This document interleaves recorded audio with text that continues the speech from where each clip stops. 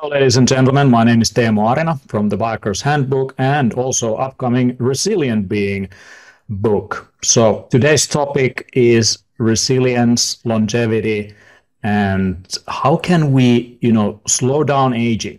What I really like about, longevity research is that, it's really pushing the boundaries of what it means to be human and kind of getting into the nuts and bolts of why we are on this planet, because in the end aging is a very central part of that process. So if we go back in evolution to the times when we were just single cell organisms and there was like the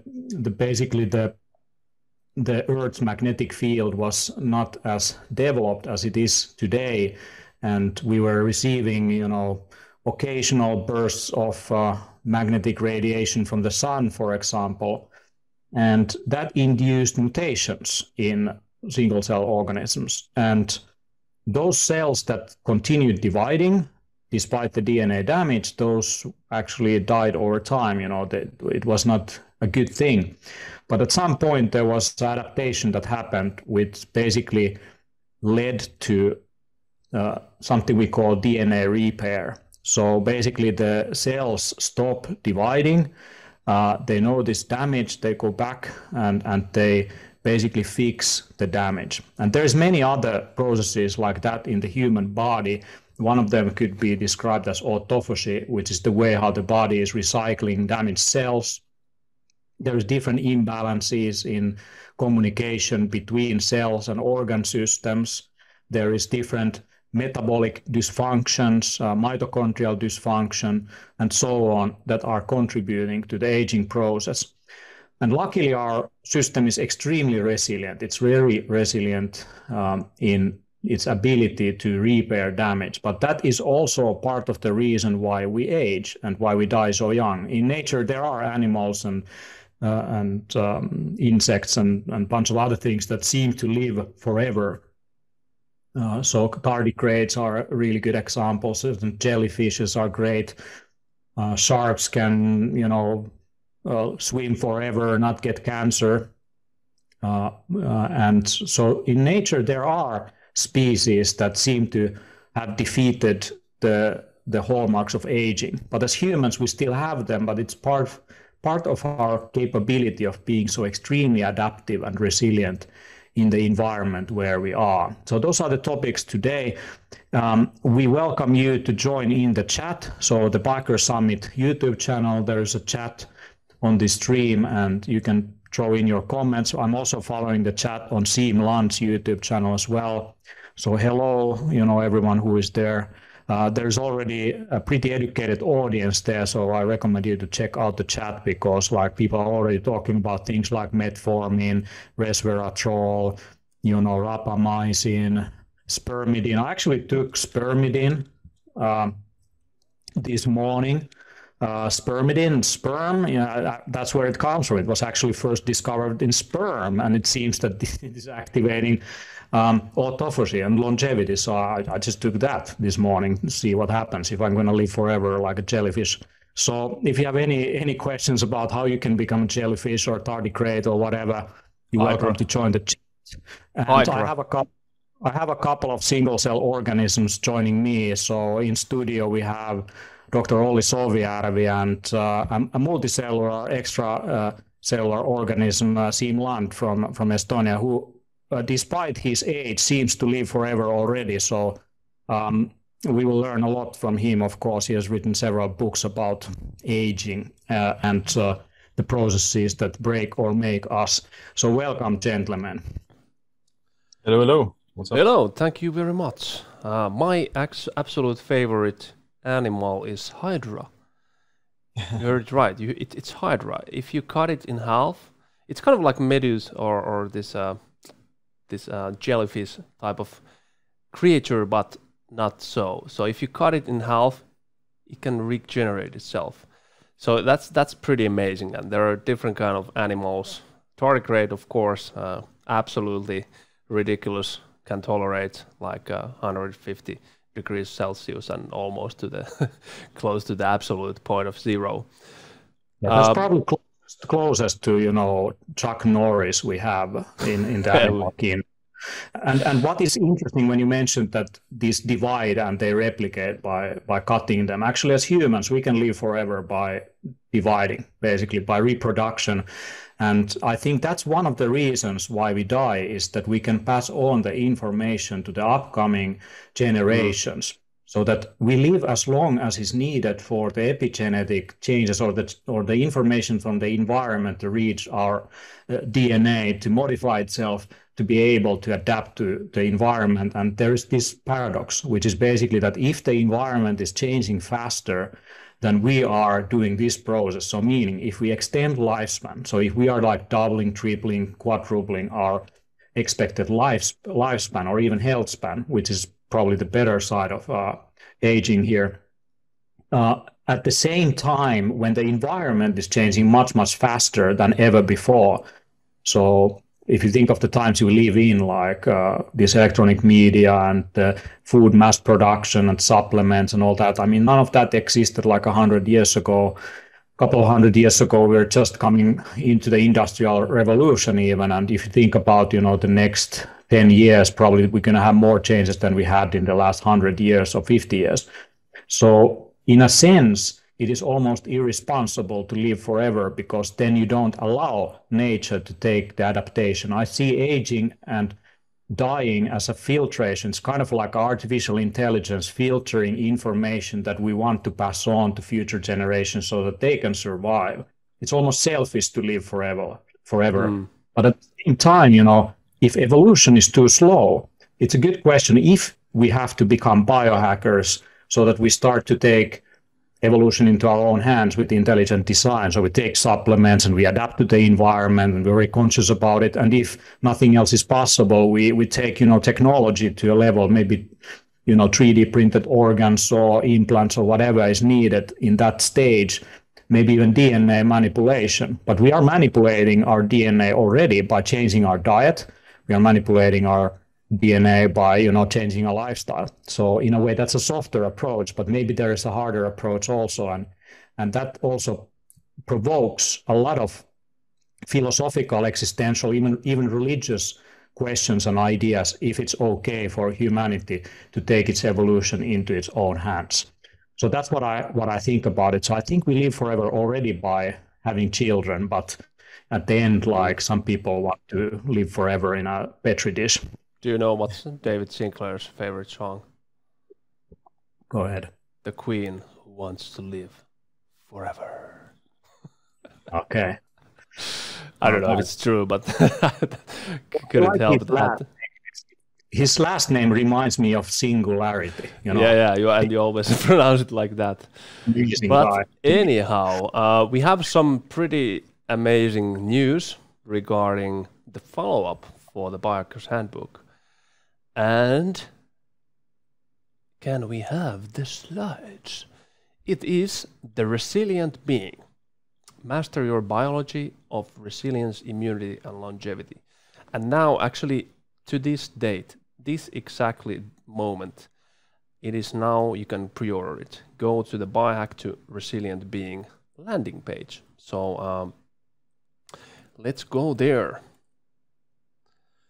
This is gonna be a monster of a book. So I think we all already have like about 500 pages done, and we still need to write quite a bit. And this will be the most comprehensive book about human resilience ever written. Of course, Sim has amazing books. They are totally going deep into their topics. But let's see what's actually inside. We have divided the resilience actually into 5 different categories. There's physical resilience, mental resilience, social resilience, spiritual resilience, and environmental resilience. We're going to have a closer look at metabolism in general, the nervous system, autonomic nervous system, how to hack your traumas and emotions, go deeper into the structure of the ego and the shadow, the Jungian style, what is consciousness, what is transcendence, how can we transcend ourselves. And then there is hormesis and immunity. There's an index in the landing page.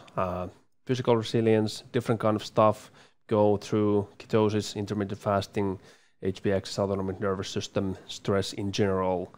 On the mental side, we have actually written Biohacker's brain nutrition book, which is going to be integrated in this one. It's about 250 pages. So what is a resilient brain, neuroplasticity, gut-brain, microbiota connection, brain foods, nootropics, and so on. Environmental resilience, hormesis, the concept of hormesis, the immune system, nature connection, calorie restriction, environmental toxins, longevity, autophagy, and so on.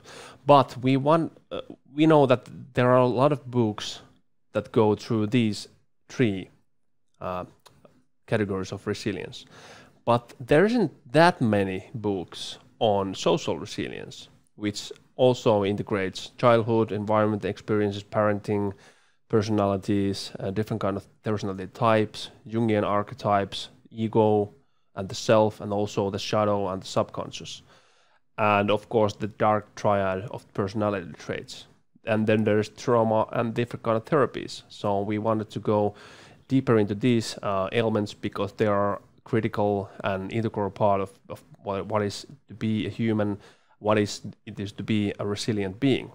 And then there's spiritual resilience. What is our ancestry and heritage? What is consciousness? How can we affect our consciousness? We have the universal mind, responsibility, transcendence, immortality, the constitution of man, and how to become from the wounded healer to Prometheus. So if you want to support, go ahead, Teemu.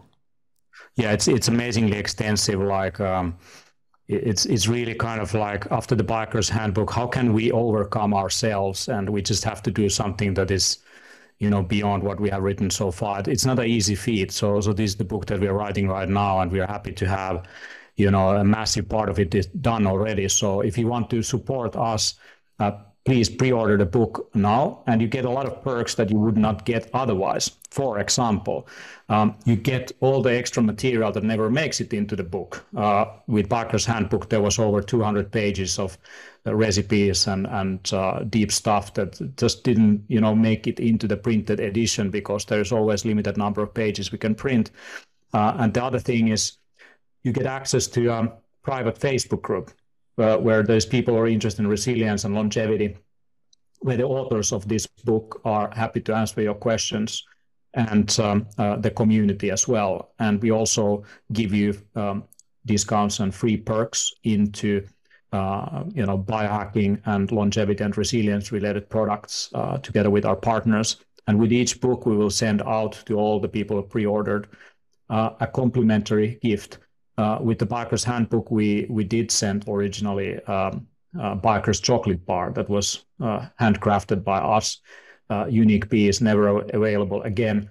And we will send something similar with this book. So it's only 39 euros, and you get, over 500 euros worth of goodies. And also, access to our upcoming Mastering Resilience online course as well that goes through the parts of this book.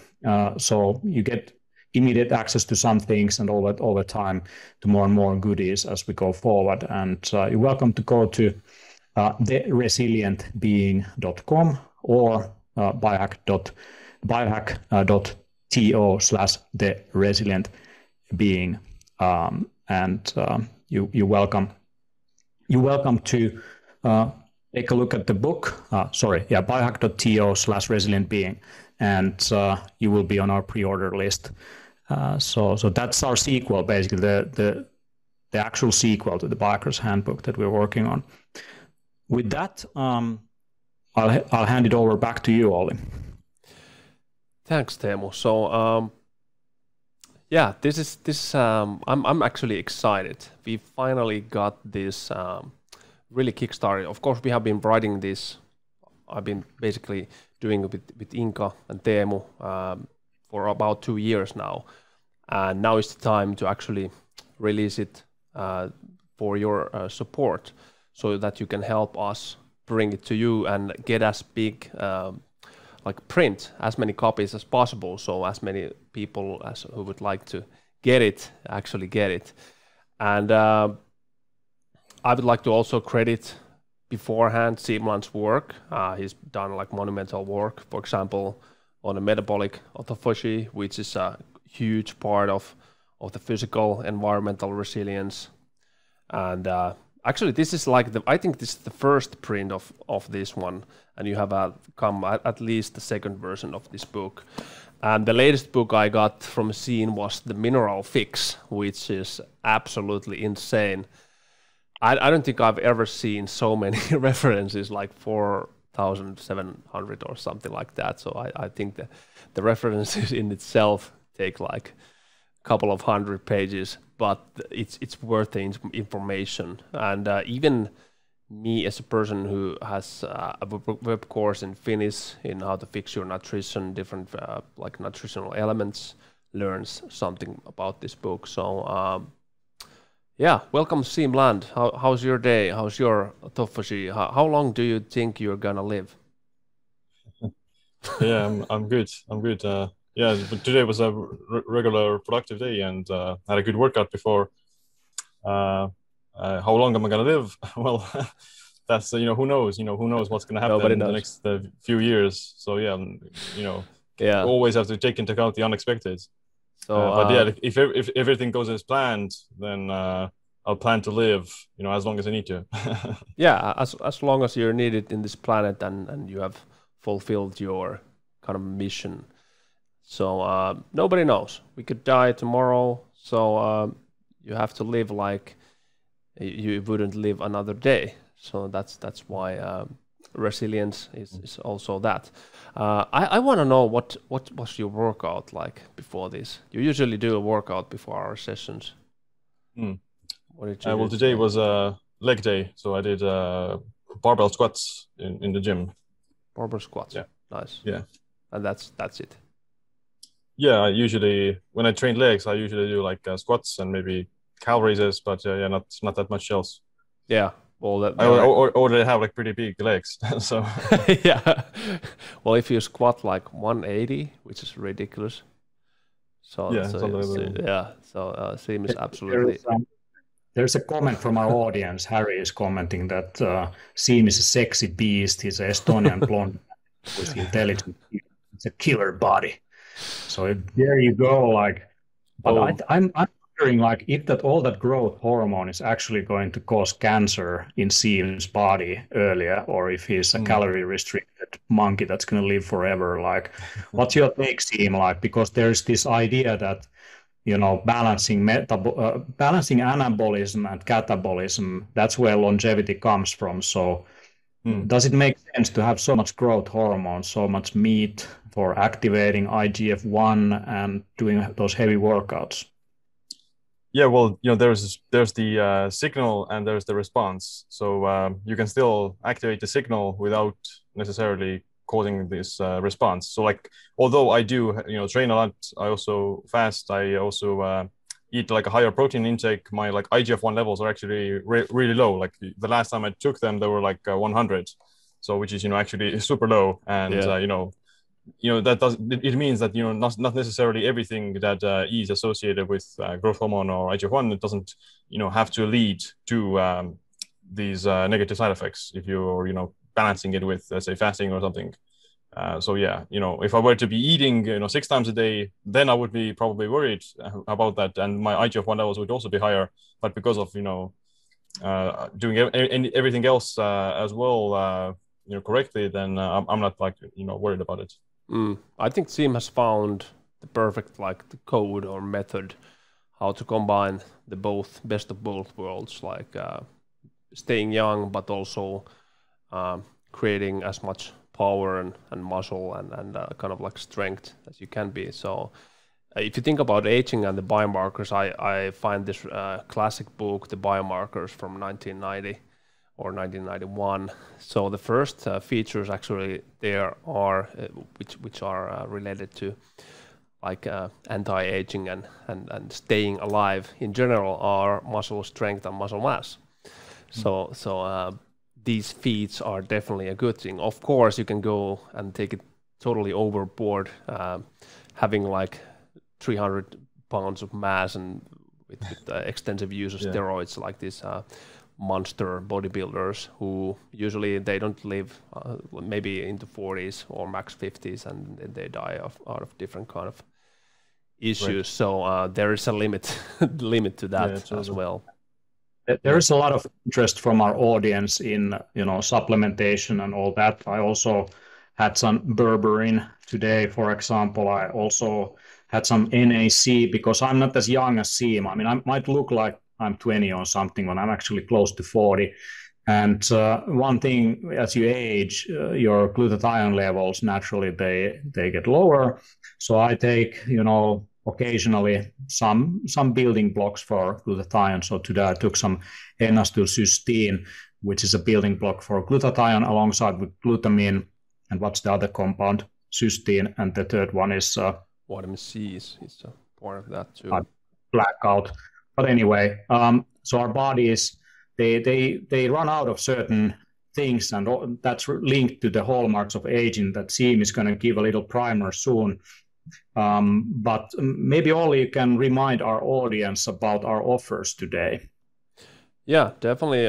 First of all, we have a different, it's a pretty extensive section on ketosis and keto products. And as we know, probably most of us know, ketosis is related to autophagy and the elements in biochemistry and the metabolism that has to do with different factors that affect our aging. So we have an extensive section on the ketosis. But also, actually, we are coming up pretty soon a Nordic Wild Herb training course. So I wanted to mention this, and this is a absolutely beautiful cover just finished today by Jasmine, and we already have a lot of material shot for the course, and Sami Talberg is the leading guy behind the course. So stay tuned for the Nordic Wild Herb training. But before going into these ailments, I want to show a few favorites of mine to support healthy aging and promoting longevity.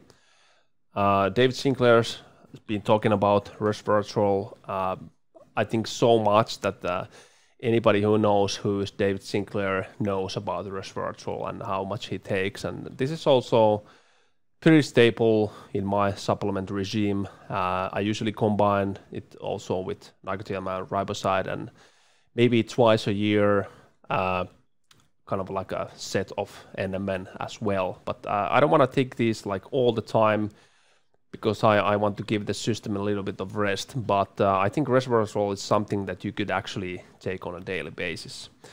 Of course, we have a pretty good, or actually I would say like excellent products, which are a combination of different kind of things related to autophagy and energy metabolism, the regulation of the mitochondrial function, which is definitely the Qualia Eternus or Qualia Life, as I think it's named at the moment, but also Qualia Mind. I like them both. So I don't take like the doses they recommend, because they're absolutely ridiculously high. So even a microdose of these two work wonders.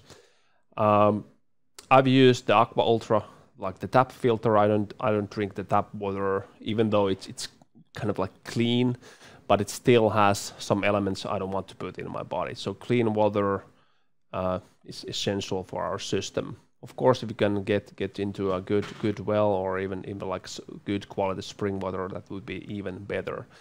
For exercise, we have this brand new Hypervibe G14, which is absolutely ridiculous vibration machine or plate. At its best, it's actually creating 7.0 G-force to your system. So that's actually more than even in the biggest Formula One corners drove with over 300 kilometers per hour. So absolutely insane stimulus.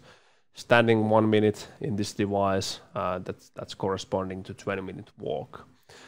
And for minerals, we have BioOptimizer's Primergen Whey. So this is a liquid form of different minerals and fulvic acids and so on. So I really like that stuff. And before we let Siim take over, Teemu also has some favorites that I actually have this device here. It's the OmniPEMF or NeoRhythm. It's this kind of device creating different PMF programs, whether you'd like to have like a boost for your cognition or you want to relax before going to sleep or just relaxing. So, for example, if you put it here, it stimulates the prefrontal cortex, and usually in the evening I put it like back in the neck, and it's creating these more like alpha and even delta waves. So I find this OmniPEMF device really powerful, and since I got it like 3 months ago, I've been using it on a daily basis. And well, Teemu, let's go ahead. That's super cool. So a couple of things that I selected from the store of our offers. We have Life Extension's optimized resveratrol. It's trans-resveratrol form, which is the best one from studies. David Sinclair takes 500 to 1 gram, 500 milligram to 1 gram of this on a daily basis. They have seen significant improvements in the lab for the aging markers and just the looks of hearts of animals, and same applies for humans. So if heart health is important to you, resveratrol is a key thing. Quercetin would be another thing for mitochondrial health for sure. That is a very good supplement to look into. In terms of figuring out what ketosis is doing to your body and understanding your body's glycation, the glycation test is great. So you basically get this box, and inside the box you have instructions. There's instructions in here, and so there's a blood collection kit, super easy, you can do at home. And then you have an envelope for sending this back to the lab, and you get the results. And this test you can do on a regular basis, actually, to figure out how diet and lifestyle changes are affecting your aging potential by looking at the glycation aspects of your body. And there are other tests, of course, like on our store, you also have the ketone testing devices. We have the ACE track, which I think is one of the best right now for measuring the ketosis and understanding if you're in nutritional ketosis or not. Yeah, that's right there. So that's a recommended product also that I would pick up. And on a daily basis, I use caprylic acid, so fractioned coconut oil, because it kickstarts ketosis, and it's just a perfect fuel for the body. It's very popular among biohackers. But I'm not just using it in coffee. I'm also putting it in my salad dressings and in other types of drinks, also some teas that I make. I like to use it. And along with my coffee, I often put also wild-crafted bone broth. I'm not just using, collagen as it is that you can buy as a supplement. I like to have a full spectrum approach to this. So I think the dehydrated bone broth powder that we have is just absolutely the best on the market to definitely throw into different beverages that you might have. It's super easy to transport and use. So if bone broth is a bit hard sometimes, like try this stuff. And with that, I'm also every day I'm using mushroom products. On our store, you have now just the absolutely best mushroom products on the market. So this just came in, never been available before. So what we have here is Mighty Fungi double extracted mushroom products. So lion's mane, I mix in my coffee. It tastes like toffee, almost like. Has a bit sweet taste, but there's no carbohydrates. It is actually increasing neural growth factors in the prefrontal cortex, has also immune system supporting functions, just like chaga. And these are, by the way, the highest quality products on the market in terms of lab testing. We have the lab certificates, and we know that this stuff is clean. It's not some crap from China that many manufacturers sell. This is good stuff. We're from Finland, and here in the north, the mushrooms are clean. So chaga. that's one thing, double extract that I use kind of as the basis for supporting immune system. And then for energy metabolism and increasing blood oxygen intake, I go for cordyceps, which is definitely, it's also a bit stimulating, so I wouldn't take that in the evening. For evening, I take red reishi. There's different types of reishi, but red reishi is definitely the best one on the market. And this particular red reishi is very good in the evening for relaxation and overall kind of immune system support. And they also have a 4-mushroom complex where you have all of these together. The taste is amazing. It disappears in your drink like nothing. And take a look at the Mighty Fungi mushroom extracts. Those are some of my favorites. You might become a fun guy. Very fan of when fungi. you eat a lot of fungi. Oh yeah. So take a look at biohackercenter.com. There is a bunch of other products also there, keto chocolates and bars and stuff like that available. So here we go. Siim, are you ready to rumble? Hallmarks of aging. Let's go. And by the way, if you have any questions, jump into the chat window. There's a lot of good stuff coming up already. We're gonna get into your questions in a moment. People are asking what is the age of Siim Land. I don't know. I think it's 5,000 years old based on Buddhists. There's people who are saying they're long users of NAC. Yeah, someone corrected me on the glutathione. So it's glycine, glutamine, and cysteine. That's the building blocks for glutathione, correct? And let's jump into the hallmarks of aging. Yeah, go ahead, Siim. Are you unmute? Sorry, can you see my screen? Yeah. Now we're talking. All right, go ahead. Are you seeing my screen? Not yet. Now we are. There we go. Yes. All right. So here they are, the hallmarks of aging. And this is kind of the ones that are brought out by this researcher, Lopez, if I'm not mistaken, in the year 2013. And there are 9 of them. And Dave also mentioned that, there's one additional 10th that he can mention afterwards. But yeah, basically the 9 hallmarks of aging are: 1, genomic instability, which just, refers to these, DNA mutations, things like that. As you get older, the instability increases and your risk of cancers and DNA mutations goes up. Then there's telomere attrition, which telomeres are, describes these protective caps on the chromosomes, and that the damage also occurs during DNA repair, etc. So if they get shorter, then you're going to experience much more DNA damage. Next one is epigenetic alterations, which refers to everything like related to epigenetics, like methylation, histone deacetylase, and that sort of thing. And methylations are basically moving methyl groups around, as well as like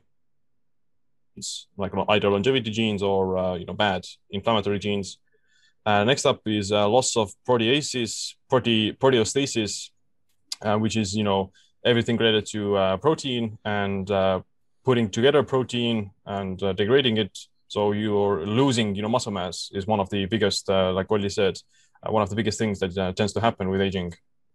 Deregulated nutrient sensing, which is a part of losing muscle mass because, your anabolic hormones, these growth pathways in the body, they go down, like IGF-1, testosterone, mTOR, growth hormone, they go down with age. And this ability to build muscle and use these anabolic pathways also, becomes dysfunctional. And next up is actually also mitochondrial dysfunction. And mitochondria, are the power generators of the cells. And as mitochondria become damaged or old, then your entire cells also eventually become so damaged that they turn into senescent cells, which is the next hallmark of aging, cellular senescence, or they're also called zombie cells, that they just stick around there. They don't really have any benefit to the body, but they accumulate damage and they spread the damage to the neighboring cells as well. And next one is stem cell exhaustion, which is, stem cells are these rejuvenative cells, that replace old and worn out cells. And as you get older, your bank of stem cells will become depleted and exhausted. And the last one is altered intracellular communication. So communication between cells and as well as between these different systems in the body, like the endocrine system, the nervous system, the immune system, etc. So they're just going to experience this, I don't know, jet lag or something, miscommunication. And NAD, you mentioned NAD as well. So that is one of the biggest, let's say, the one recently has gotten the most attention to in regards to aging. And NAD is also one of those things that goes down with age. So if people don't know, then NAD stands for nicotinamide adenine dinucleotide, and it's a very major coenzyme in the body that is involved with almost everything. And as you can see from this graph, then it's basically involved with all these hallmarks of aging: the telomere attrition, DNA damage, epigenetic alterations, mitochondrial dysfunction, stem cells, senescent cells, proteostasis. They're all kind of implicated with NAD in some way. Like you need NAD to conduct different processes in the body. And as your NAD levels go down, then these things also basically start to suffer the most as a result of that. And with your age, your NAD levels tend to drop quite rapidly. So, if you're young, then they're quite high. But even after like your 30s or so, they're going to start to decline quite rapidly. And by the time in your like 60s or 80s, then you're going to have less than half of the NAD that you had in your youth. So NAD is, there's many things that deplete NAD and deteriorate it. The biggest one is actually inflammation, and because of the inflammation kind of activates this one most major NAD consuming enzyme called CD38, and because of that, if you're inflamed all the time, then your body basically has to use NAD to repair itself and deal with inflammation.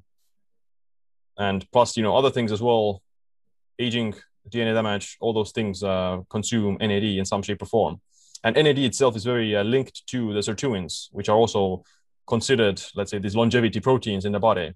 And the sirtuins have many roles. One of the roles is to help with the recycling of NAD through this rate limiting enzyme called NAMPT. And a lot of your NAD is actually recycled during the day. It's just that if you inhibit this NAMPT enzyme or you don't have enough sirtuins, then this NAD is not going to be resalvaged. So how do you recycle this NAD besides using maybe some NAD precursors? There's also the sirtuins, both as well as NAD, are circadian rhythm dependent. So they're both linked to the circadian clock system, and the main clock is called clock BMAL1, and this is regulated by sirtuin 1, and the sirtuin 1 is also dependent on the circadian rhythm synchronicity. So the biggest problem is that if you're, let's say, misaligned with the circadian rhythms and you're experiencing jet lag and sleep deprivation and those things, then this NAMPT enzyme is going to be basically inhibited or suppressed. And if this goes off, then NAD is also not going to be resalvaged. And this, is one of the biggest, I think, underrated aspects to this accelerated aging, that because your circadian systems are out of sync, then your body isn't able to produce enough of its NAD. And as a result, you start to experience all these hallmarks of aging at a faster rate.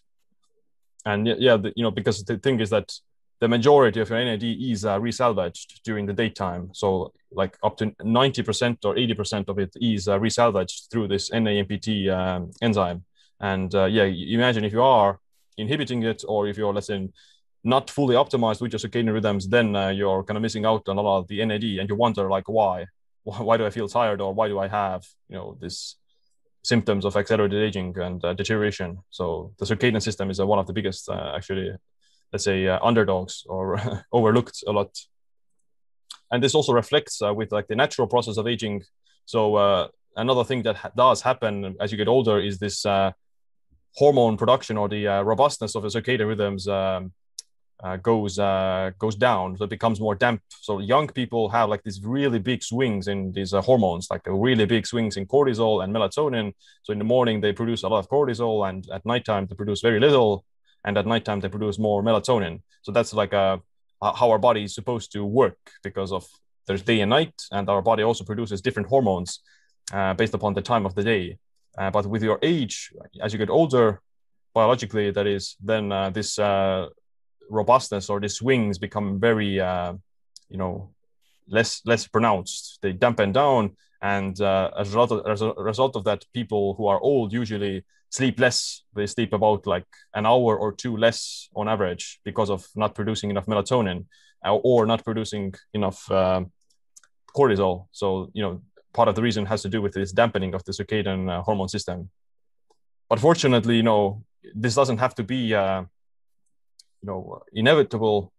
It's there's a lot of actually some studies that do show that things like calorie restriction and intermittent fasting, they can help to repair these circadian rhythms and rebuild this robustness because of helping with NAD resynthesis. So things like intermittent fasting, calorie restriction, even some exercise, and being aligned with the circadian rhythms, not being desynchronized, that helps to reproduce the NAD and resalvage it, which then keeps your circadian clock system also intact. And with your circadian clock system intact, then the hallmarks of aging are going to be slowed down.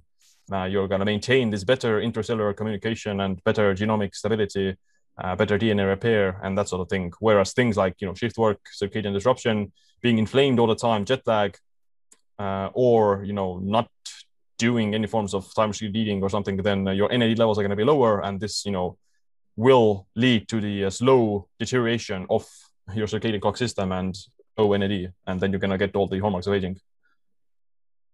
That's it. Die.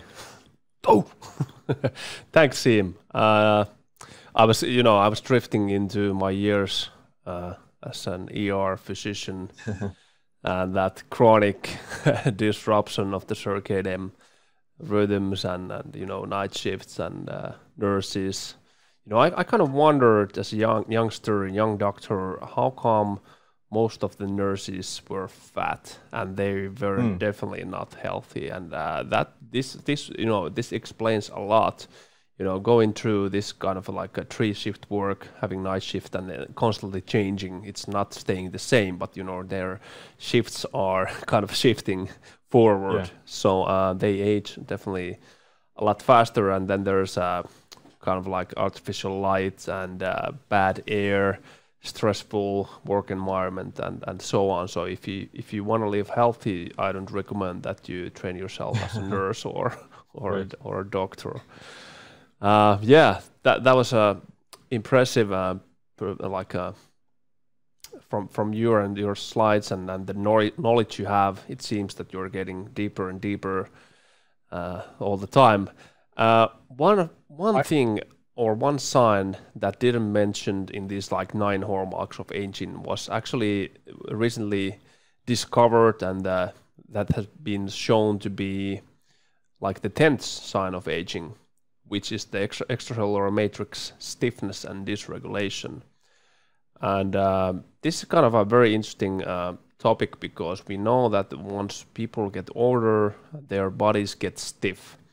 And when you watch an older person work, they're usually like this, and very stiff body that's going like this, and of course sarcopenia and loss of strength and muscle and so on. But this extracellular matrix stiffness definitely has a place here, and we discussed, like in the Finnish version of this webinar, that like this manual therapies, fascial release, like muscle tissue release, and you get release of these like scar tissues, and breaking down these extracellular matrix is I would say it's very important what comes to anti-aging and what comes to longevity. So you take care of your body that it stays young, especially for athletes, because this kind of these adhesions in different kind of tissues, they develop if you create a lot of microtrauma and you don't actually have the perfect position for the regeneration of the broke down tissue. So that's for example, for bodybuilders, they might be like super muscular, but they also might be very stiff just because of this. And so this is like the 10th sign of aging. Of course, has to do with a lot of like different kind of molecular pathways and creating rage, as we can see in the in the diabetes. Diabetes. Now it's so hard to clean out from the system. I mean, there is if you take, for example, the heart and you take the aorta, it tends to expand like a rubber band as you age, and it becomes stiff, and that causes loss of pressure in microveins. So when your heart is pumping blood in microveins, you get like a change in the pressure, and it's a very delicate system, and it's very hard to fix. I mean, you can just replace the aorta with surgical. So calcification is like one of the biggest things. Even if you take resveratrol, like it's not going to restore it to its original functioning, and it is extracellular. It's a matrix. It has these cross links, and breaking them is like extremely hard. And we don't know yet like what to do to this problem. Like even if you fix everything else, like cancer and heart disease in other ways, like still like this is a huge problem that's going to show up as you age. Now, there is a lot of questions about supplementation. Like people are probably interested in hearing what you guys think about NAD. Someone is asking quite advanced questions also about how do I pronounce this? Versus pterostilbene. Pterostilbene.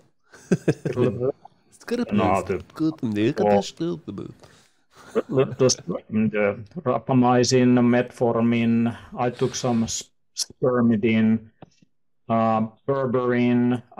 Many of these are linked to blood sugar regulation and kind of avoiding, I guess, the inflammatory damage also that high or fluctuating blood sugar values might cause. Like, what do you think, Siim, about supplementation and these anti-aging supplements? Yeah, well, depends on which one.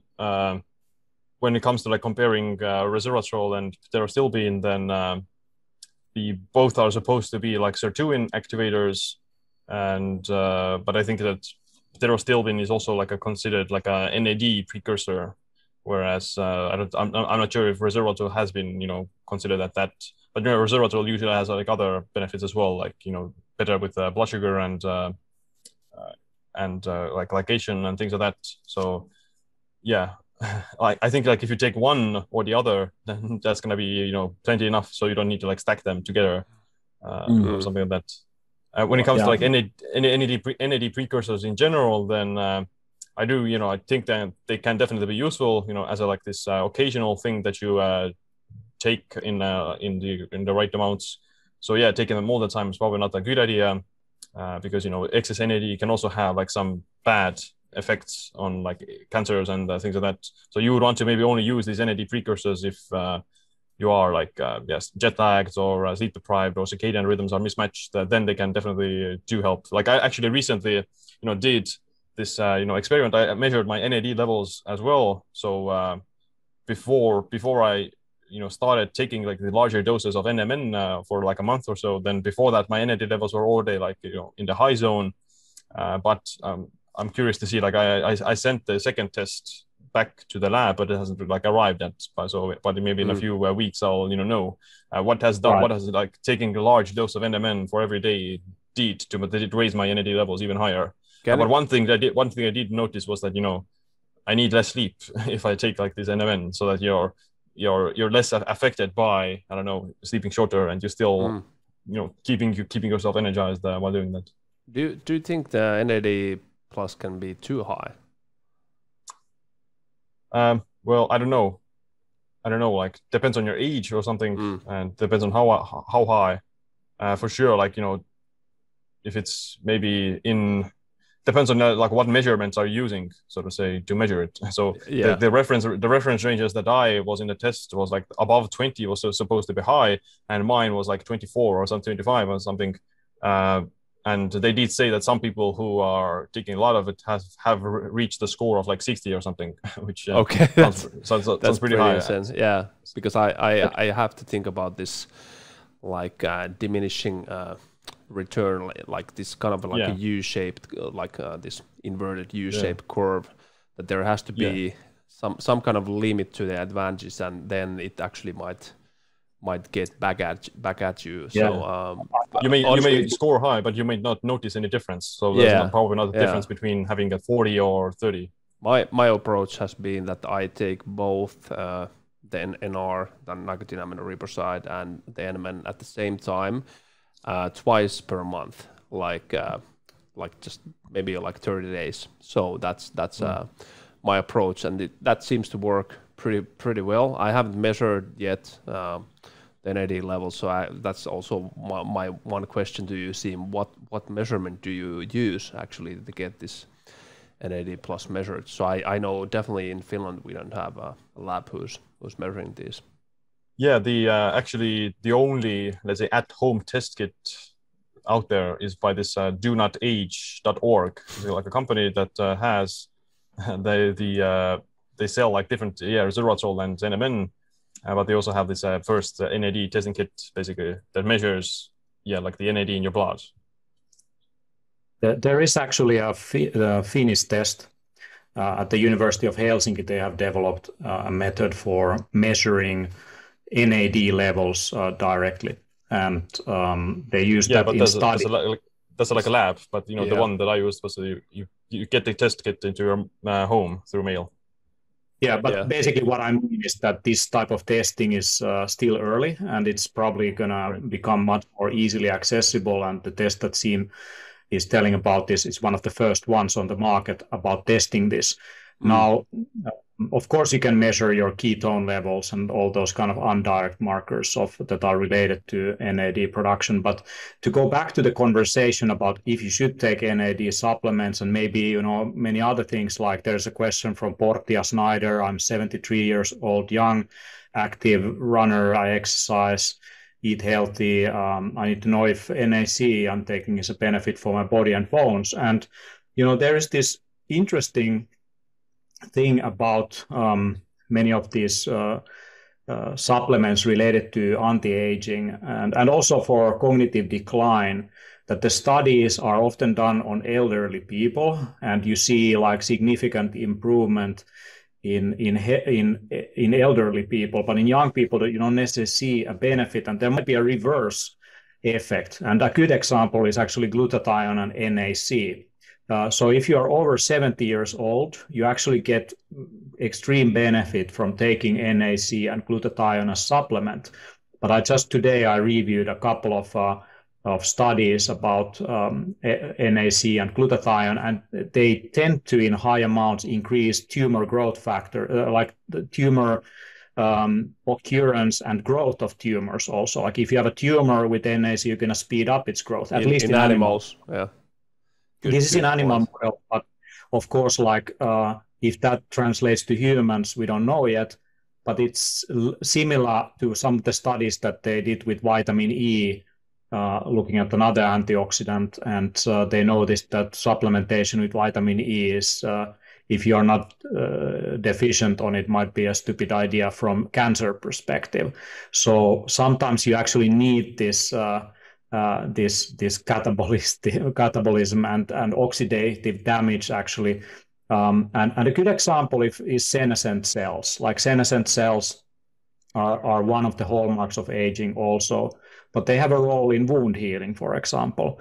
And exercise is another good example. If you exercise, you want to cause damage. If you take a lot of antioxidants afterwards, you're going to diminish the effects of exercise. So you want damage sometimes. You just don't want to suppress it everywhere. And if you suppress inflammation greatly with these supplements, and if you suppress several processes in the body that are related to inflammation, then there might be a counterproductive effect. So we forget sometimes that the human body is a homeostatic system and it strives for balance, and often all extremes are bad. So you want to have a balanced system.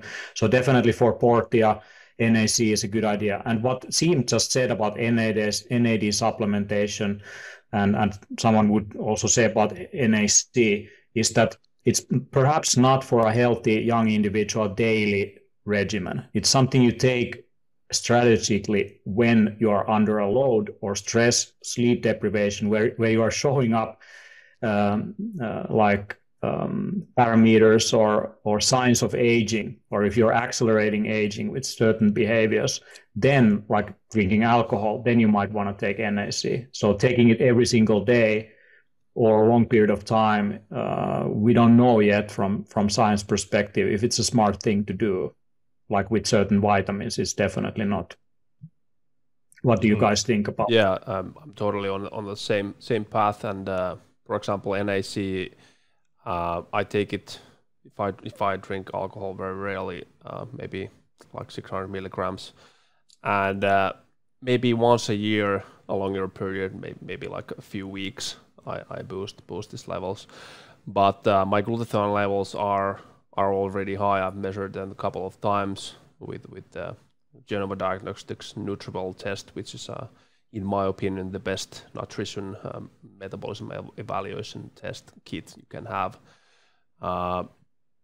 Yeah, I actually ordered liposomal glutathione to my father, who's 74. He's very active, very healthy, and he actually asked it for this C virus thing, and we know that the glutathione levels actually go low, and he's definitely in the risk group. So taking some liposomal glutathione as over 70 years old. Grandpa is a good idea. Yeah.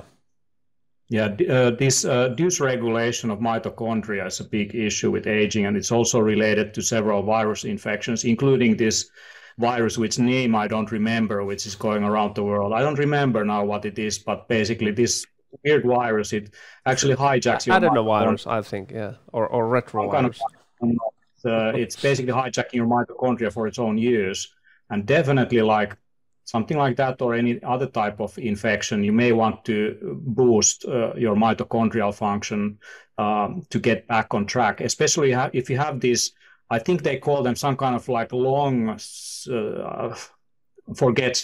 don't know, but long-term like kind of symptoms or effects. So in that situation, it's often a mitochondrial dysfunction behind that kind of weirdness, as well as immune system like doing its own weird stuff. So balancing it out, you definitely want to restore mitochondrial function, which is I think it's not discussed enough in the context of disease recovery.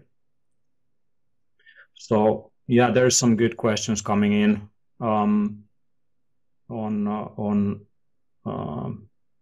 Voodoo's Chile is saying regular rule of thumb is to cycle all supplements. Exactly. You don't want to be religiously doing something every single day for the rest of your life. Even metformin, that has been discussed in the anti-aging and longevity circles as some kind of thing that several of these figures have been taking on a daily basis. Now many of them have stopped using it, like Peter Attia recently said in Tim Ferriss' podcast that he's no longer taking metformin. If you're a young individual, taking metformin might diminish your muscle mass and development and make you actually weak, pretty weak. But like if you are over 70 years old, maybe that can extend your lifespan much more easily. So actually supplementation becomes so much more key when you are older. Melatonin is another example, like melatonin production is reduced as you age. So then you want to support with these things for sure. I would like to comment on the metformin side, because there is a lot better equivalent, even better option, which is berberine.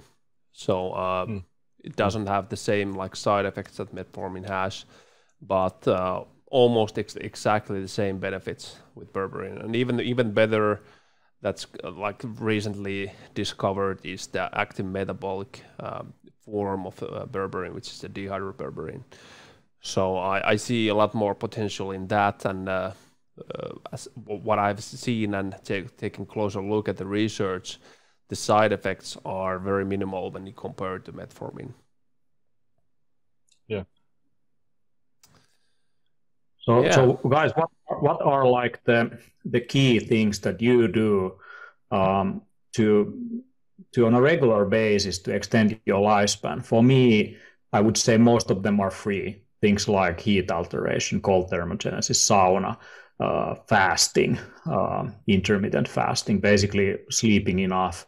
So many of these kind of healthy lifestyles that activate naturally your body's pathways related to longevity and autophagy and make you live long, those tend to be the best stuff out there. What do you think, Siim, for example?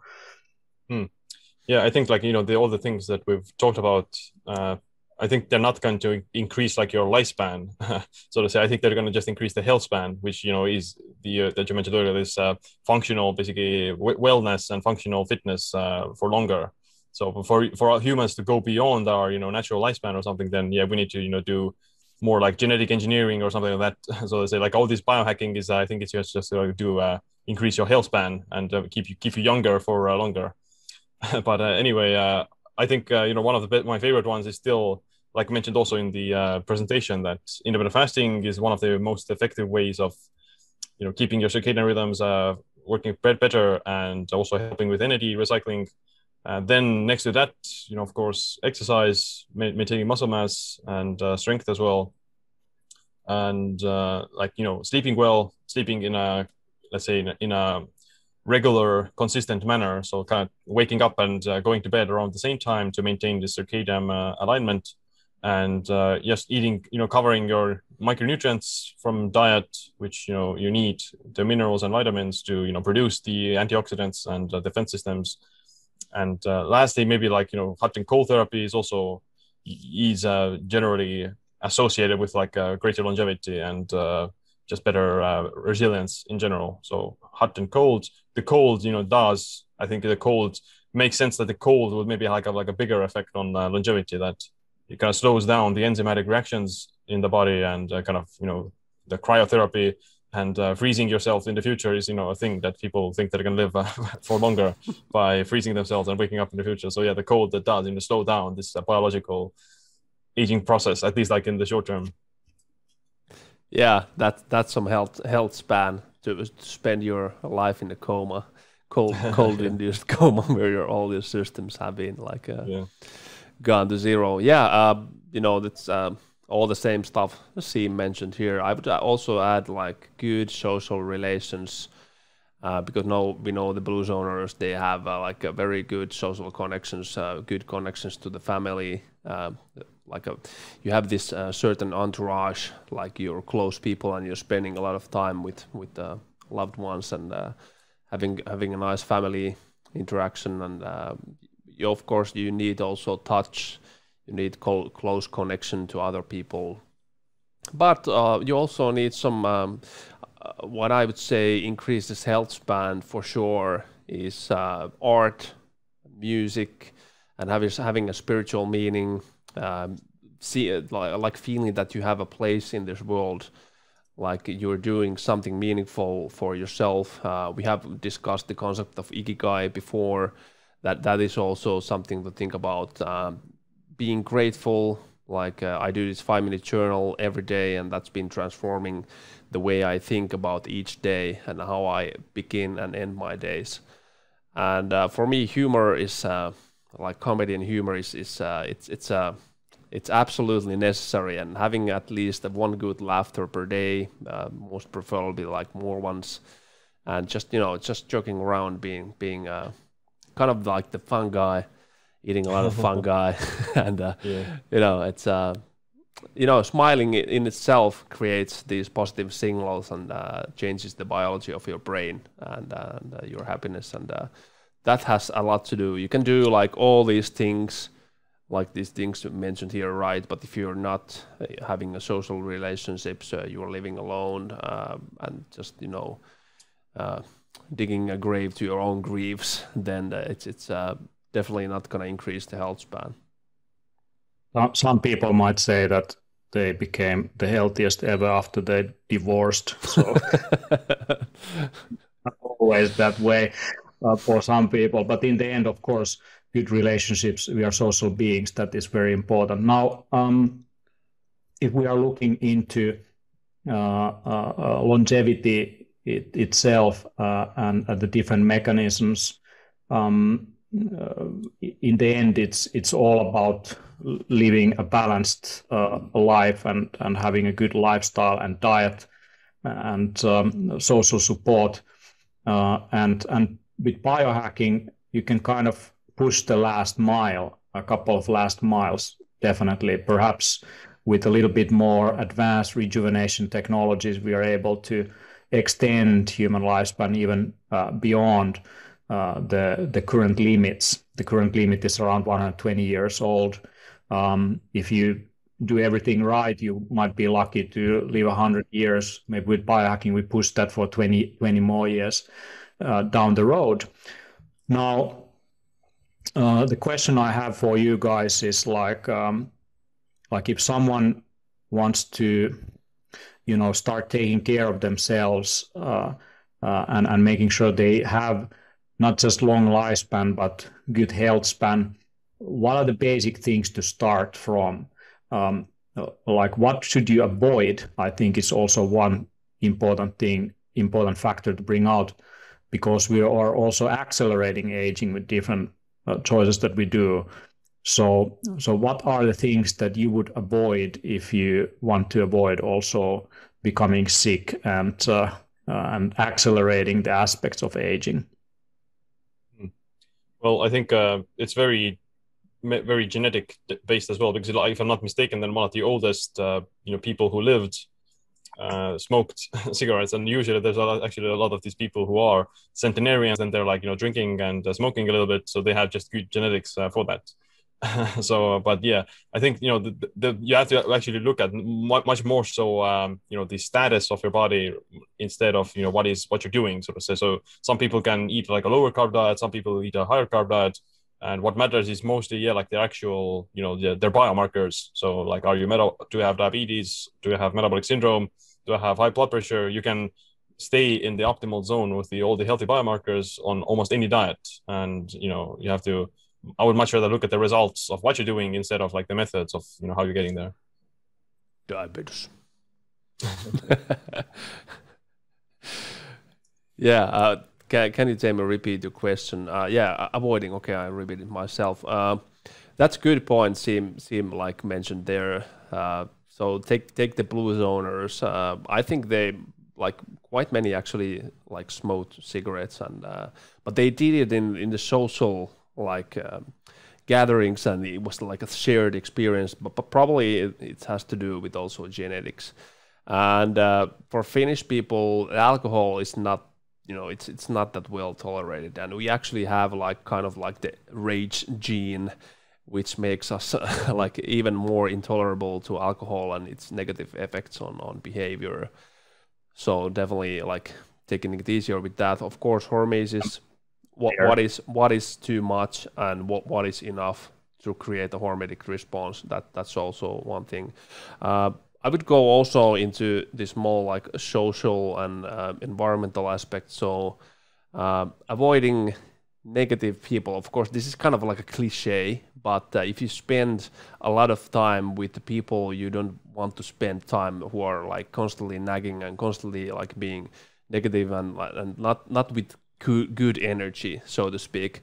That's also I'm pretty sure that's taking years of your life, and if you're spending your life in a workplace that you're not really wanting to be there, you're not doing what you actually want to do, can take years of your life. So doing something that you actually like and surround yourself with people you want to spend time and that make you feel good, and of course challenge you a little bit. That's a part of the growth, but not like being constantly negative and maybe even like pressing you down. So that's something I would add here. I would also add that looking at the blue zones, one of them is that they constantly move throughout the day, so they don't use elevator cars, or they don't sit in chairs in front of their computers. They are tending their gardens, often in pretty rocky mountain, seaside kind of environments. They are having activity throughout the day, so it's the greasing the groove method that they practice throughout the day. The other thing is fresh air. So lack of environmental pollutants and city life and stress and hurry and schedules and to-do lists and all that stress, that is one thing definitely that breaks things down and accelerates aging. So if you can learn stress management as a skill and spend more time in nature and having activity throughout the day, that's already a pretty good thing compared to just having supplements and workout between your moments of computer use. One thing that I want to comment about the negative people thing is that is slightly a trap, because some people, for them, actually, it's all about changing their attitudes or relationships to the way they think about these situations or people. So you can change other people, but you can change yourself or your response, because in the end, the stress response that happens on a biochemical level, the signals that you're getting in, it's you in the end who is creating that response. So learning also to tolerate people and differences and taking a different perspective, or maybe asking questions that if someone is, raging at you, that maybe they have a bad day and it's not about you, it's about them. So it's all about how you approach situations also that makes you live longer. And in that sense, Stoic philosophy, which is very abundant in biohacking circles as a concept, is I think one of the cornerstones of attitudes when it comes to situations, that everyone's life is a suffering, but in the end, it's your choice how you respond to it. And that I think is important to remember also. Yeah, for sure. You can train your the Stoic approach. Yeah, the Stoic approach is to actually engage in disputes and these bad people because you're increasing your mental resilience in the process, whereas the Epicurean approach is to avoid discomfort and avoid challenges and avoid bad people, so to say, just so that you would maintain your own peace of calm through that. But the Stoic approach is that I'm going to maintain my peace of calm even if I am surrounded by these bad situations, bad events, or bad people. Yeah, I would like use hormetic approach into this as well. So microdose. Yeah, of course, you need to be in situations that are not optimal, and for example, like a super crowded, let's say this super or like a supermarket place with hundreds of people walking around in a hurry and stress and wearing masks and watching each other. So I take these as practices to improve my resilience and the tolerance. Of course, you can sense what's the general vibe in there, and you don't necessarily want to spend the whole day there, but that's also increasing your stamina into these kind of situations.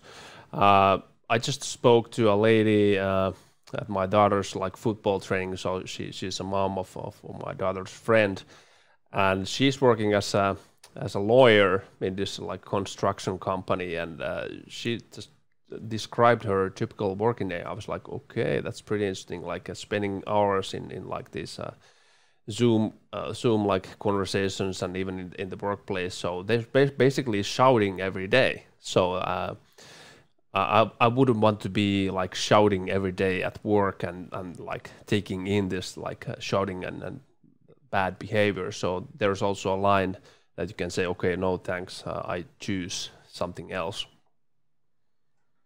All right, guys. So I think we are coming to the end of this stream here. And Harry is going to the gym already. And do biceps. Greetings to team. Stay healthy, and thank you for educational lessons and videos. And Chris Wickman is commenting on understanding and knowing your genetic weaknesses. That can help if you address them. That's definitely true. For me, like vitamin D levels, I can measure it in blood. I can supplement what's on the bottle, but in the end, genetic tests showed me that I absorbed it, and I'm a person who, from a genetic reason, has averagely lower vitamin D levels. So for me, I need to take higher doses. So I'm taking from a dropper bottle a bit higher doses every week, and that keeps that at check.